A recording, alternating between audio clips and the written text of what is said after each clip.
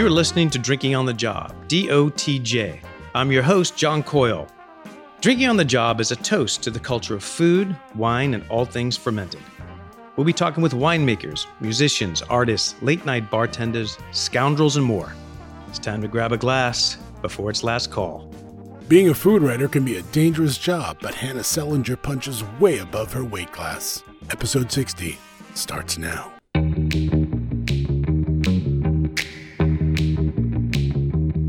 Hannah Selinger is a diehard Yankee fan, a political activist, and a food writer, and she's on Drinking on the Job. Hannah, how are you? I'm well. How are you? I'm doing fantastic.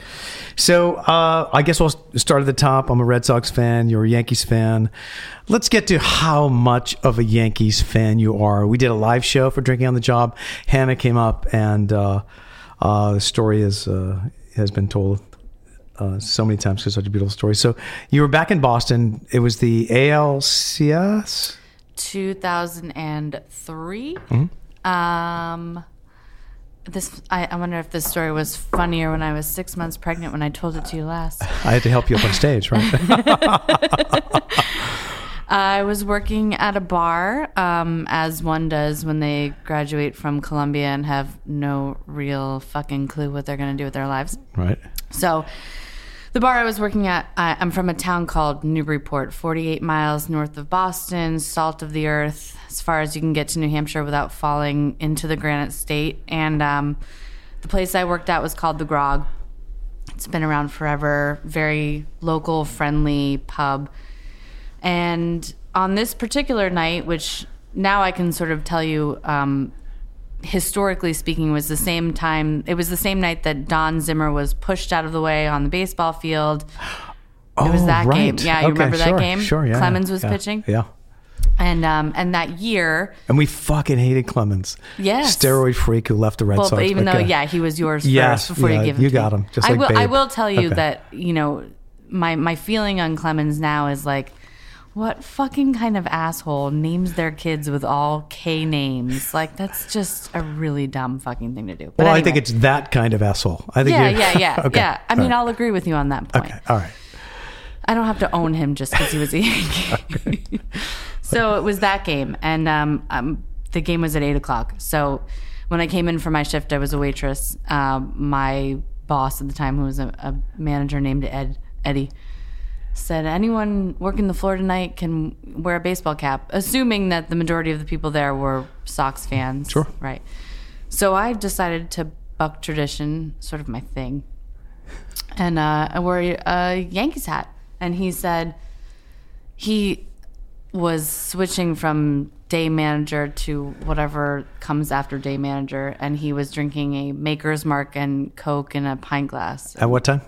I mean, this was 8 o'clock or so, but he'd probably been drinking them since 3 or 4. Right. And the place is packed. Oh, yeah. I mean, packed. Completely packed. It's a championship game. Right. It's Red Sox Yankees. Classic rivalry. Like the best baseball. New England pub. Sure. Yeah. And he's clearly drunk, and he says, if you don't take that hat off, I'm going to knock it off your face. Because you have a Yankees cap on. Because I had a Yankees hat on. Only person with a Yankees cap on? For sure. Why would anyone wear a Yankees hat? Other than Hannah. Other than me. Yes. And I said, oh, go ahead, thinking that was sort of an empty threat. And I think, it was an empty threat, except that he was so drunk that when he went to knock the cap off my head, he came underneath the rim of the hat and hit me square across the face in my nose. So I looked at him and I said, I had my hands over my face. I said, you broke my nose.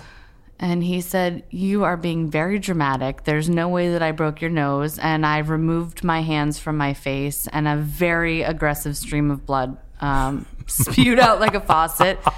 And he started crying. And I think in the live show you called him a pussy. I mean, he's a pussy. Fucking pussy head. Yeah.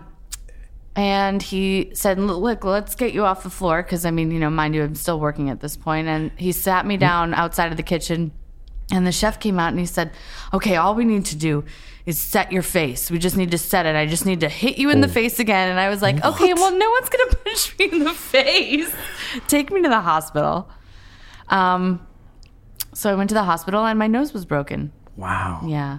So You would think that was the end of the story, but actually, I ended up dating Ed for 2 years and was very briefly engaged to him before deciding that maybe this was not the person that I wanted to spend the rest of my life with. I would have to say that's a good call. Good call on your part. I can only imagine what it's like to be in a packed bar with Red Sox fans and the broken nose with the Yankee hat on your head and the streaming blood. Were there cheers in the bar? Or no. They didn't give a fuck. I don't think they really yeah. were watching. Yeah. I mean, they were like, Clemens and Zimmer and so much more going on than my broken, mangled face. Yeah. I do still have a scar, detectable only by hand. But. Right. That's cool. We've known each other for a very long time, but people listening, give us the 5 minutes how you got where you are now, because now you're a writer and a political writer, and we'll get to the political stuff later. But how did you get here? Hard work. I don't know. I started out as an English major at Columbia, working for the school paper, thinking that I was going to be a writer. And so I took a gap year, bartended, and decided, no, I really do want to be a writer. And I went to a Master of Fine Arts program, which is like the worst possible thing you can do if you want to be a writer. Just keep in mind, kids. Why is that? Just so academic? I mean, no one ever really told me, like, what do you have to do actually in the field to be a writer? It's nice to know how to write things. Sure. I think I probably already knew how to do that. Right. And then the natural progression of getting an advanced degree in writing is waiting tables. Mm-hmm. They don't tell you that. So I came to New York City and I found an ad on the New York Times for a restaurant that was hiring. It was Bobby Flay's Bar Americaine. And sure. I showed up with nothing on my resume, and they said, oh, well, where did you work? And I said, oh, this little restaurant, and I made up a name in the West Village, and I said, well, it closed in 1999. Wow. And so they hired me. Yeah. A made-up name? I made up a name of a restaurant. Was it French? Was it a little cafe? Italian. Very yeah, good. I said Trattoria. I forget what I actually called it, but, I mean, this was like before the internet was really so effusive, so you could really lie about stuff like this. The beauty of those days. You can't do that anymore. Yeah. No. And so I was there for 6 weeks, and then I got fired for texting, and I got hired at a place called BLT Prime as a server, and I was kind of an idiot. I didn't know how to sell wine. I didn't understand it, and so a guy named Fred Dexheimer said, well, look, if you come in here 1 day a week on your day off, we'll call you a cellar rat, and you can learn how to organize the bottles in the cellar, and I'll teach you about wine. And through that, I became a sommelier, and I passed my certified sommelier exam in 2007. I worked as the sommelier at BLT Prime, and then for David Chang and some other people, and moved from that to, I was a wine rep for a while for a bunch of different wine distributors, and then I worked as the head copywriter for Astor Wines, and then eventually I was like, you know what? Fuck this shit. I'm done with all of it. So I started freelancing, and I've been full-time freelancing since 2016, and it's working out. That's cool. That's very cool. So you were what was it like being a somm in those years as a woman? We don't have to go totally deep. We don't have to deep dive on this. Yeah, but different. Very different environment. I mean, first of all, there was a lot of money when I started working. Just everyone had money. The stock market hadn't crashed yet. It was pre-08. So people were buying things on a daily basis that, like, you never see in a lifetime. Right. And I was able to taste things that even now I'm kind of astounded that I was able to taste. I mean, I remember the first time I tasted a 1982 Lafite. I remember tricking a table of men who were clearly in their early 30s and had money to burn into buying a bottle of Screaming Eagle just so I could taste it. It worked. The hustle. The hustle. Yeah. It was all about the hustle. Yeah. And there was sort of a permissive environment, and you could kind of get away with a lot of things, and it was just a very different time for sure. Fun. Yeah. I think when I look back on it, I have no regrets, but I also don't I'm not envious of my younger self either. I wouldn't want to go back Right. in time. You think it's easier today to be a young woman as a Somm? Because there's so many guardrails up as far as like Me Too and boundaries. There were no boundaries back then. There were no boundaries, and I think part of that lent itself to women being kind of in on the game. Like, we knew what we could we knew how far we could take things. I don't necessarily think that that's like a great thing, but at the same time, I recognize that there are limitations to what women can do in the world, and I wonder if there are now more restrictions that are designed to help us that may not help, if that makes sense. Sure, it does. I mean, I think one thing is for sure, you have more female sommeliers. So when you're in an all-boys club, whether it's the Catholic Church, the Senate, there's a prevailing attitude of what you can get away with as a man. So if you have to deal with more women in the workforce, there's a leveling effect that happens that wasn't around during those year in like 2003 to 2008, where it's just like the very few female Somms. I think there's a message of like you have to tolerate a lot of bullshit, and it's a boys' club. That's the fact. I mean, some of the stuff. I look back on some of the stuff, and I think, oh my god, that's completely crazy. That would never happen. Like I remember going up to a table very distinctly at BLT Prime, and having a gentleman say to me, "Are you single?" And I said, "No."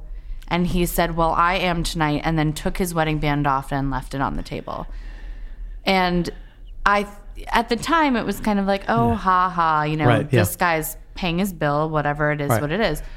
In retrospect, I can't actually believe that anybody would say that to me. Yeah. But people said stuff like that to me. Oh, that's all the the least time. douchiest thing that's ever been said to you. Right, for of course, sure. of course. But for that whatever reason, that one stood out because he like physically took his wedding band off, left it on the table, and said to me like, "Oh, I'm single tonight," as if that were like as if I were going to do anything with that information. Like, I don't give a shit if you're single. You should be single every night. And by the way, it's still nobody's going near you. Your wife is such a lucky woman. Oh, she's a lucky gal. Great. You see, you could videotape that and put it up, and that guy would have like, Well, and I think that's the other difference is that like, when I was a sommelier, phones were still kind of like, I mean, I had like one of those stupid flip phones. We didn't have this kind of technology. A lot of this stuff was not capturable. Right. You could not get caught for doing some of these things, and you certainly weren't going to be publicly berated for it. So there is a check on it now, and there wasn't back then. Right. So we're going to get to the food thing, but I want to talk about an article that you wrote. I think it's called, "It Might Be Time to Cut My Right-Wing Trump-Loving In-Laws Out of My Kids' Lives." And that was an article that you wrote that went viral. And what I love about it, and the best part of this I was thinking about is, so Rush Limbaugh started talking about it, Fox News started talking about it, and I thought like at your 25th or 50th wedding anniversary, you can actually use Rush Limbaugh's audio clip talking shit about this woman, Hannah Selinger, and you could splice it into like some big thing, and you're one of the few people that could actually use a Rush Limbaugh clip, or the Medal of Freedom winning Rush Limbaugh, soon to be dead. Yeah. I mean, is it okay to say that? It's because it's a fact. Yeah. But so what was that like, and what inspired the article? And let's talk about the feedback, not the feedback. I mean the death hate threats mail, and the hate mail and all that kind of shit. What was the inspiration for that? I pitched that piece originally to the Washington Post, actually, in June. I'm married. I'm married to, I like to call him a recovering Republican. Everyone's recovering in my family. Okay. He has very conservative parents, very Catholic, as in like they go to Mass daily kind of parents. And over the course of my relationship with them, which is now 5 years long, they have said a series of inflammatory things that I think they don't recognize as inflammatory. So, for instance, if I'm watching a television program with my father-in-law and someone gay comes on TV and two men are holding hands, he gets up and leaves the room. Or, I mean, my mother has said so many, like, He gets up and leaves the room. He gets up and leaves the room. Wow. Yeah, in 2020, he gets up. I mean, it's crazy, right? Right. My mother-in-law, and I think this was cut from the article, but I was talking to my mother-in-law a couple of years ago, and she said something about someone who was mentally retarded, and she said, "Oh, they're a mongoloid." And Sorry. you laugh because it's so such ridiculous. a weird word. Well, it's also just ridiculous. Yeah. Like it's a bygone word that people do not use in respectful society, right? Sure. And I said to her, "You can't say that word." And she said, "I don't really understand what the problem is. It refers to Mongolian people. They're actual people." And I was like, now, if that's the connection that you're making, that's almost even worse, because now you're saying that, like, in your mind, there's a linear connection between people from Mongolia and mental retardation. And flaws. Yeah. Like, imagine if I said that to people who are from Marco Island, which is where they live. Hey. Wow, they're Markaloids. Sure, they're listening. They're Markaloids. Yeah. They're Markaloids. But I will say, I do I love the Boston accent with her. He's a retard. I do. You can't say that anymore. I know you can't, but it's got almost a lyrical It's a different connotation, and people true. don't get it. True, Yeah. right. No, yeah. I get it. Yeah. So this inspired the article. So I pitched an article to the Washington Post. So they have a vertical called On Parenting. And the idea originally was like, how do you raise children? I have a 1-year-old and a 3-year-old. How do you raise children in the face of family members who don't believe in the same things that you believe in, to the point where it's actually a question of moral clarity? Like, it's not, do you like steak or do you like chicken? It's, do you believe that the president is a racist, or do you think that the things that are going on in Washington are tolerant and acceptable? And they originally said yes.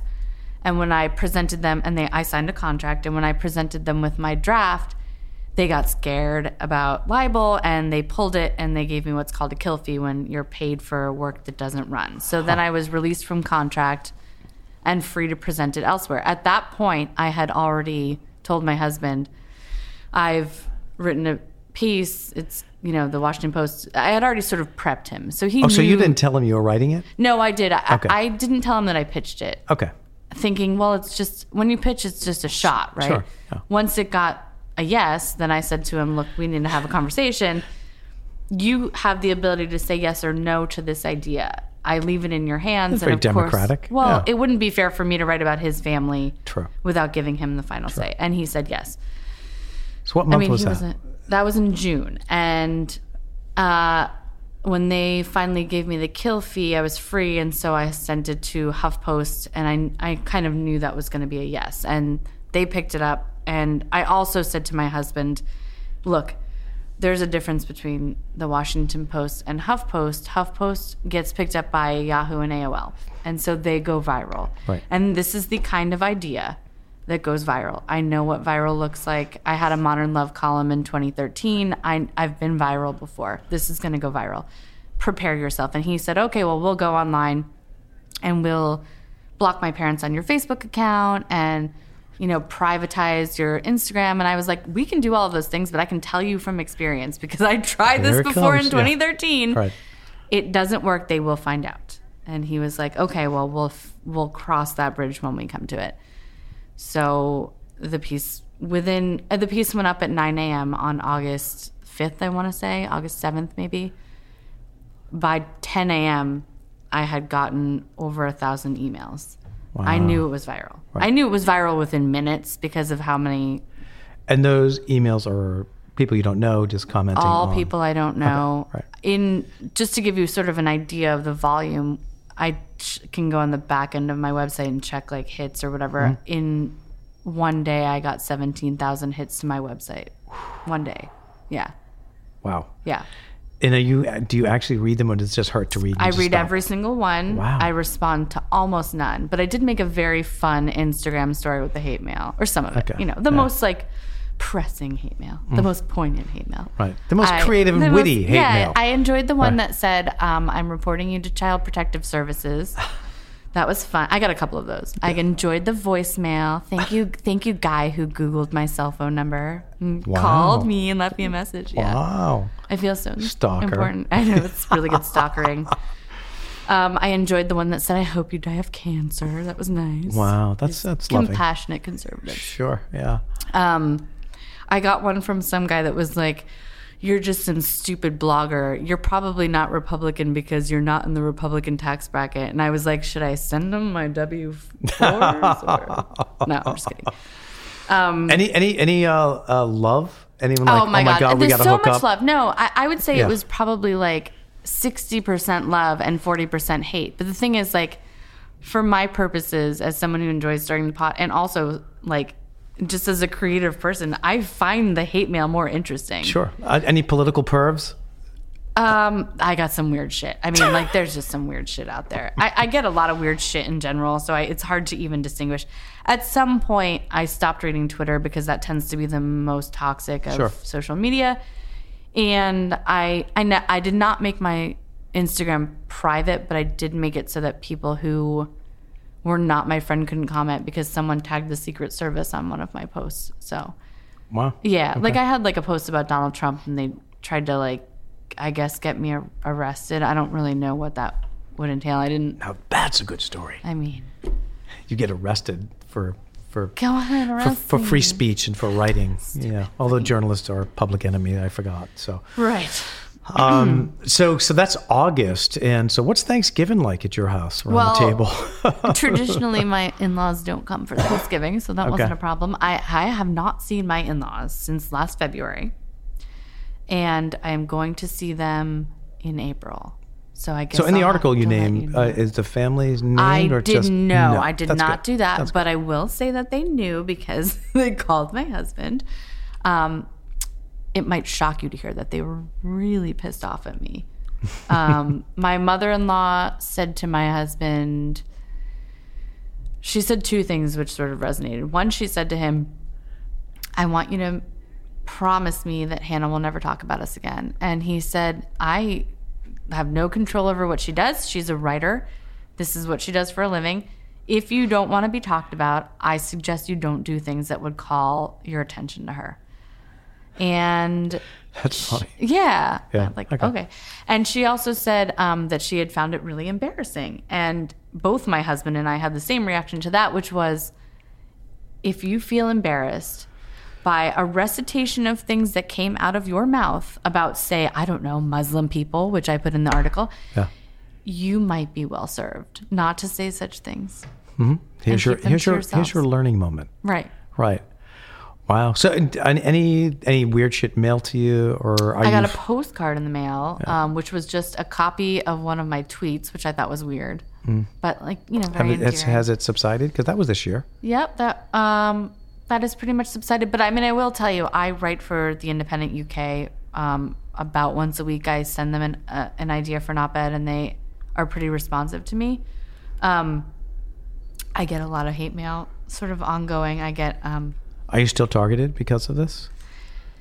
I wouldn't say that. I would say that I only ask because if Glenn Beck is picking you up on the Blaze and Fox and Friends are talking to you about it, yes, Yeah. they're always onto the Johnny Come Lately. Yeah, it's So- like they've got like new and like other uninteresting things to talk about. I mean, People hate, you know. they focused on, I would say that probably lasted for a month or two. And then now, interestingly enough, I mean, because I get hate mail from all directions, I published 2 articles about Tulsi Gabbard, whom I do not like. Got tons of hate mail for that. And And- what's your issue with Tulsi? Well, I'm not a fan of like a representative in the House of Representatives going to meet with a Syrian dictator and not telling anybody about that. Yeah, that's a that problem. rubs me the wrong way. That's an issue, yeah. And being a defector in an impeachment vote and voting present when there's a very clear Yeah. violation of precedent. Good point. I Yeah. mean, that's gross to me. Yeah. So I don't know what she's trying to prove. So I got some pretty aggressive hate mail for that. And then hate to say it, guys, but like you Bernie bros like need to chill the fuck out a little bit. Enough with the Bernie hate Bros mail. Bernie Bros aren't hating on you, are they? Tons. Me? Really? Oh yeah, I'm like a lightning rod for Bernie bros. Right. They love me or hate me. I don't know. They love to hate me? Yeah, well, the biggest problem is they have that kind of absolutism as in the It's a Trumpers, purity test. where it's just like, exactly. And if you disagree with them, they're up in arms and you're all of a sudden the enemy. And as we know, that's not the way real democracy works. We love to hear dissenting voices. Well, the weird That's thing the is truth. I'm an Elizabeth Warren voter until she's no longer viable. And, you know, I can't see a sort of a more linear progression from one candidate to the other than from Bernie Sanders to Elizabeth Warren. But apparently she's a corporate shill and Hillary Clinton's emails. I don't know. Whatever the objection is to me. We are in a very strange time politically. So I think it's great that you found your writing groove back, because you went from this is what you wanted to do into the food and wine restaurant business and now back to writing, which is amazing because thank God, because you can give insight to, food, wine, and then you become a political writer as well. Are you getting job offers because of that as well? Like I get from like HuffPost saying, can you do another piece or? That's not typically how my job works. It's more me pitching. Mm-hmm. I will say that I did have job opportunities through that. Like I had editors reach out to me for tangential stuff. Like they saw that piece and then went and looked at my portfolio and saw that I was largely food and beverage and gravitated toward that and asked me to pitch them. That it happened in two specific instances. One was with HuffPost has a food and wine or a food and wellness division called Life, and that editor saw that piece, reached out to me and said, hey, why don't you pitch me for this department? And I've written 5 or 6 pieces for her since then. And an editor at Slate saw my portfolio when I was pitching him for something very unrelated and was like, this pitch is not right for me, but I've noticed that you write a lot of food and wine content. I'm looking to expand our coverage. Can you help? And I pitched him, and I have a piece that's coming out soon with him as well. So that's exciting. Very cool. Well, yeah. What did I pick today for Hannah? I picked Teutonic Wine Company Riesling 2017. This is Barnaby and Olga Tuttle. They're in the Columbia Gorge in Oregon. Everything is dry farmed, high elevation. And he is just a huge Riesling fan. And he is a off the gritter, basically. I think he bought his first pile of grapes. His first thing of grapes where he sold his 78 Camaro to make his first vintage. He's a total hippie, crazy guy, but the wines are spectacular. He does Pinot Meunier, Riesling, all sorts of field blends. I love these wines, and this reminds me of you because you're kind of an off the gritter, you're not the normal straight middle of the path kind of person. You're a feisty fighter, and so is Barnaby, and so are his wines. So here's to you. Cheers. Wow, that's really still bone dry, apricot, mineral, high acid. Oh, this guy makes some fantastic wine.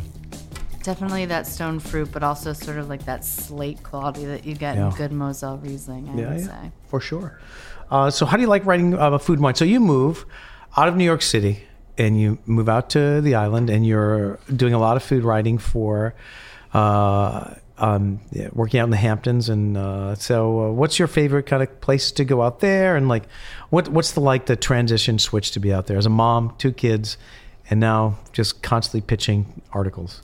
It's so gradual that I think you don't even perceive how your life changes until you come back to some place like New York and you're like, oh yeah, this used to be my thing. But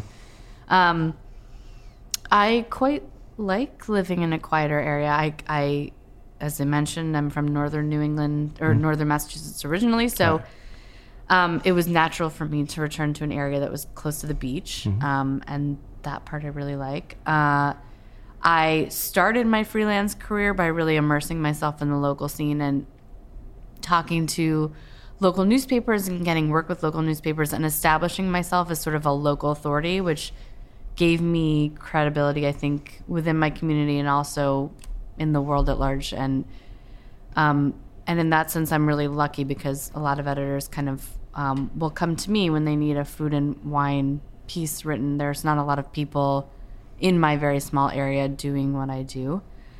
But that being said, Long Island has a lot going on. We have a huge, sort of robust wine scene, which I'm sure you know. The North Fork is crazy. We've got, combined on all of Long Island, we have just about 50 wineries. Wow. Yeah.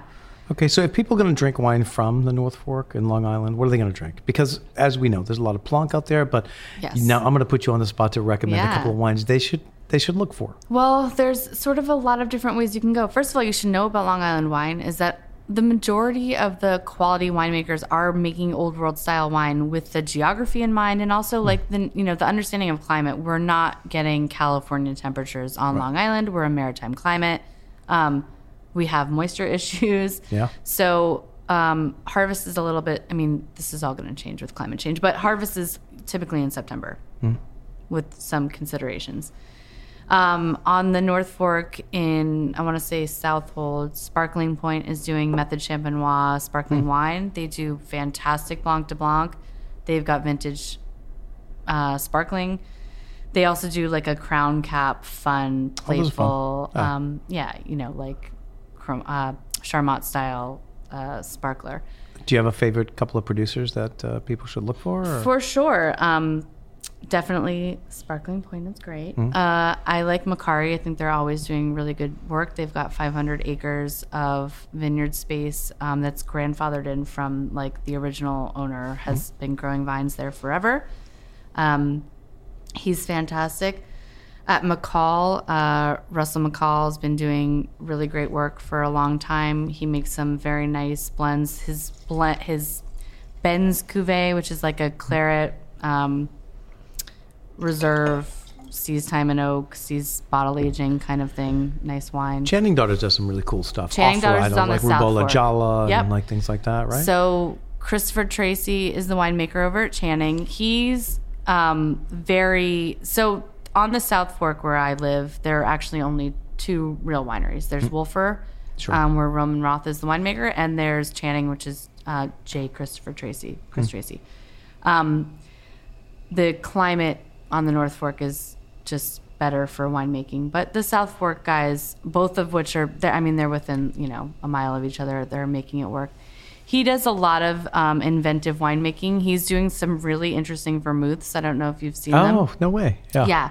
So he has a whole line of aromatic vermouths that are designed to pair with the seasons, and they have different aromatics in them, and they're called like vermouth style number 1 or number 2. Right. I mean, you'd have to look up the exact ingredients, and they're only available at certain times. He does 7 rosés every year with different varietal blends. Oh, that's cool. And then he has a crazy muscat. He does like orange wines. He's very innovative. He's pushing boundaries. Yeah, those are some cool stuff. I mean, had them in kegs, right? Yep. Everyone heading out there in the summer, where are they eating? Where are they? I mean, you're a food writer. What's the favorite restaurant that you've written up recently? Like last summer would be recently. Well, no, I mean, I eat out in the Hamptons. Yeah. See, we have a lot of year-round restaurants, actually. Right. It's changing. Montauk will probably never be like that. Montauk has a year-round population of about 3,000 and a summer population of over 30,000. So they have no need to open restaurants in the middle of the winter. Right. But East Hampton, Sag Harbor, and Southampton, you will find year-round restaurants. I know he's a friend of yours, David Lowenberg, who I also know very well, has a couple of restaurants. Yep. Bell and Anchor in Sag Harbor. Again, I shouldn't tell you guys this, but they have dollar oysters every single Sunday, year round. Year round. Except for like the 3 weeks that he's closed in January. So Yeah. I go out and see David a couple times a year. I always have dinner at Bell and Anchor. We do a tasting out there, and we usually get a tent top. And a little bit of New York snobbery is sitting there, and that food is some of the best food. It's really and good. It's just as good as any He's got New the York restaurant. dollar Montauk Pearls, and Keith Hernandez is reliably sitting at the end of the bar. really? If you're a Mets fan, which I am not, but I do talk. He's a wine collector. Yeah. Oh, is I he mean, really? he's like a douchebag wine collector, but he's a wine collector. Okay. I'll explain You might the have to douchebag. edit that. I'm sorry, Keith. No. So, and speaking of that, I mean, there's tons of celebrities. Alec Baldwin's out Yes. there, and we've talked about this. Do you want me to list all the celebrities Sure. I've seen? Yeah, or I anyone saw you Jimmy engage Fallon with. at Kmart last year. Yeah, what was Jimmy buying? Shorts? Flip-flops? Nothing interesting. Like, I mean, it's so weird. Like him. Yeah, he's Sorry, very no. tall and he Yeah. hates mushrooms. Oh. I feel like I know all of them. Like the first time I saw McCartney, I was working at Nick and Tony's. I said to the maitre d', that guy looks a lot like Paul McCartney, and she was like, is there something wrong with you? That is Paul McCartney, but he's only like 5'7". Yeah, that's sometimes I didn't it's expect disappointing it. to It meet wasn't. your It's just like heroes. it's just Yeah. weird. He's Yeah. such a larger than life figure. Sure. Like he matters to everybody. Yeah. And he's. I don't want to call you diminutive, Paul. I'm just saying that like. His music is No, your music is huge. it's huge. music is He's got huge music. He's a vegetarian. Oh, okay. All right. Is there any favorite celebrities you like seeing or you've had dealings with out there? Celebrities. Oh, it's so hard. Do you want to hear who's not my favorite celebrity? Yeah, that's even better. Of course. I saw Ina Garten at a party, and I feel really bad because like I've met her on a number of occasions, and I asked if she would take a photo with me, and she said no. And I just have to say, like, that is not nice. That is not nice, She Ina is- Garten. You live in the same town as me. Like, we live a mile Yeah. away from each other. I am a food writer, and that was not nice. It was not Yeah. nice that you would not take a photo with me. And explain to me who Ina Garten is. She's Ina like- Garten. She Garten, sorry. yes, Who is she she? is the Barefoot Contessa. Oh, okay. Yeah, the cookbook author. Oh, well, that's even more I shitty because know. you're a It was fucking cookbook. shitty. Like, it was fuck really you. Shitty. Billy Joel is kind of cheap. I don't know if I should say Really? that on the air. Yeah, I you mean, can. he. It's not that he doesn't tip. It's that he like joins people's tables and drinks their. Oh, well, actually, Steven Spielberg doesn't tip on wine. What? Yeah, and he buys like $1,000 wine. And he doesn't tip on wine Yeah. because he's only worth like $800 million. Like, But to be fair, I waited on Gwyneth Paltrow one time with Jay-Z and her husband at the time, Chris Martin, and Beyonce at BLT Prime. okay. And Jay-Z ordered a 96 Latour. No, Jay-Z drinks wine. He drinks wine. And the Kobe, which we were selling for like $300 an ounce or something, bananas. It was a Tuesday night. And I assumed he was going to pay because he was ordering all the baller stuff. And she ordered like tuna, which was so stupid. But you came to BLT Prime. Right. And at the end, she took the check and paid with her black card and Boom, tipped boom, boom, 10%. No. Yeah. I hear you. I see you, Gwyneth. And I know where your house in Amagansett is. I just want to tell you. Yeah. Well, we talked about her vagina candles. I and, mean, how do I know that really smells like her vagina? And would I want to buy that? no, and just like, baby, that's not what that smells like. That's just, who are you kidding? Like, I don't think she has a Someone vagina. lied to you, Gwyneth. I don't think she has a vagina. I think she's a robot. She's so asexual. It's fucking frightening. I mean, she's married again to the guy from American Horror Story. So that actually explains it now that I think about Yeah, it. I think she's a robot. I think Zuckerberg invented her and built her, and Well, he should have invented a robot that tips 20%. Is all I'm saying. that's you know? true. That's true. That's sad though. When you have that bullshit is kind of that? fucking Yeah. money, and Spielberg, I don't fucking tip on. I like him, but this is going to end up getting me in trouble. But he makes wine in California. No, what's he make? If you had to guess a shitty white varietal, what would you guess? Of course, it's Chardonnay. No. No, Sauvignon. No. No. Even shittier. Oh, then it's Viognier. No. What? Think shitty varietal that has Shitty? no flavor, that requires no oak or. From California though? No, not necessarily from California. I'm just saying in general. Pickpool, fucking. Much more basic than that. If I were to say Santa Margarita, what were you to say? Are you fucking kidding? No, Makes I'm not. He a makes Pinot Pinot Grigio from Grigio. California? Yes, delicious. Yeah. 19% alcohol. E.T. says, go home. He left me 2 bottles one time, and he was like, "I really want your opinion on this," and I like couldn't. I couldn't face him. Like, Are you how do I tell you that your Pinot Grigio is bad? Like, I mean, it's And really it's- hard to make bad Pinot Grigio. But it's from California. Yeah, it's fleshy. Why would you make fucking Pinot Fleshy Grigio, a Pinot high Grigio. I acid don't know. white that should be grown in a cool climate in the hottest climate on the fucking planet? Because Because he's fucking clueless and surrounded by people who go, yes, Mr. Spielberg, another genius idea. I was sitting next to some people at the bar the other night, and they ordered Pinot, we'll have 2 glasses of Pinot. And I was like, do they know? Do they know that it just means grape? Yeah. I love it. It We're could talking mean so many shit about things. Steven Spielberg. Yeah. That's fucking great. So where are people eating if they go in the Hamptons? Give it to them because summer's yeah. coming. So where are they going? We're going to go see our boy, Besides Bell Bell and and Anchor. Anchor, right. Dave Lomberg. My good friend Justin Finney is the incredible chef at the Highway Restaurant and Bar in East Hampton. And Perfect. every month they do an Asian night. And he does like very compelling Thai food. And it's sort of like a melange of different Asian cuisine. And that's really interesting. I mean, his food in general is interesting, but that's particularly interesting. Can't say a bad word about my Honest Man restaurant people, and that's the Nick and Tony's guys who also own a restaurant called Rowdy Hall, and they have Town Line Barbecue Oh, cool. and La Fondita and Coche Commodore. But Nick and Tony's is always That's a benchmark institution it's out an there, right? institution. They've been Yeah. open for over 30 years, and they do very they do, I want to say, like farm to table Italian. Like it's sort of like it's the running thread is Italian, but there's also a lot of like they're doing Dock to Dish with Sean Barrett, who provides he purveys for Keller and Dan Barber. Cool. He's got a Montauk-based fishing company for sustainable seafood. Where are you going for your favorite little hideaway bar out there? Oh, favorite hideaway bar, like a dive bar? Yeah, dive bar. Favorite dive bar. My favorite dive bar would have to be Liars in Montauk, which is, I mean, it's truly a shithole. It is open 365 days a year. I've been there. It's open late too. Oh, yeah. It's like Salty Sailor. Yeah, like place. it's okay, Yeah. open like cocaine late. you Yeah, know, yeah. Like, No. nothing good happens at 4 a.m. I'm not saying I've ever done cocaine. I'm just saying that No, some no, people in the world have. That's a great description. Cocaine late, though. Yeah, It it explains is it all. cocaine Yeah. late. I was there. I went out to do a tasting event in Montana, hung out all night, and somebody took me there. Like, I'm going to take you to this place, but I'm going to warn you, it's salty. Oh, yeah. I loved it. I fucking, Yeah. it's like, Did you know shit that they bar is make my favorite. incredible mudslides there? No, because I would never because drink you a would goddamn and also mudslide, you would right? never want to ask them because they get so pissed that they have to make it. But All right.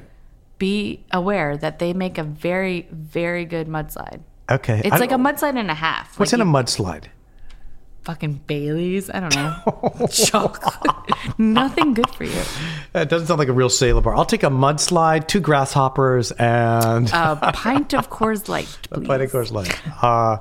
Well, super cool. Where do people find you? And I want them to look up your articles because you are a Yeah. brilliant writer. And I know you have something great breaking. We're not going to talk about. It's on the record. It's coming. It's coming. But your Trump article got you huge success and hits. Yes, all of that stuff is available at my website, www.hannahsellinger.net. Yeah, I'm one of those people. Yeah, .net. .net. I couldn't Yeah. get the .com. And I think that's 1 L. Is it correct? It is 1 L. I'm also accessible on Twitter at Hannah Sellinger, HANNAHSELINGER. Cool. Well, I want to thank Hannah for being on Drinking on the Job. Thank you, Hannah. Thank you, Quail. Thanks again for listening. Don't forget to check us out at dotjpodcast.com. Until then, I'll see you at the bar.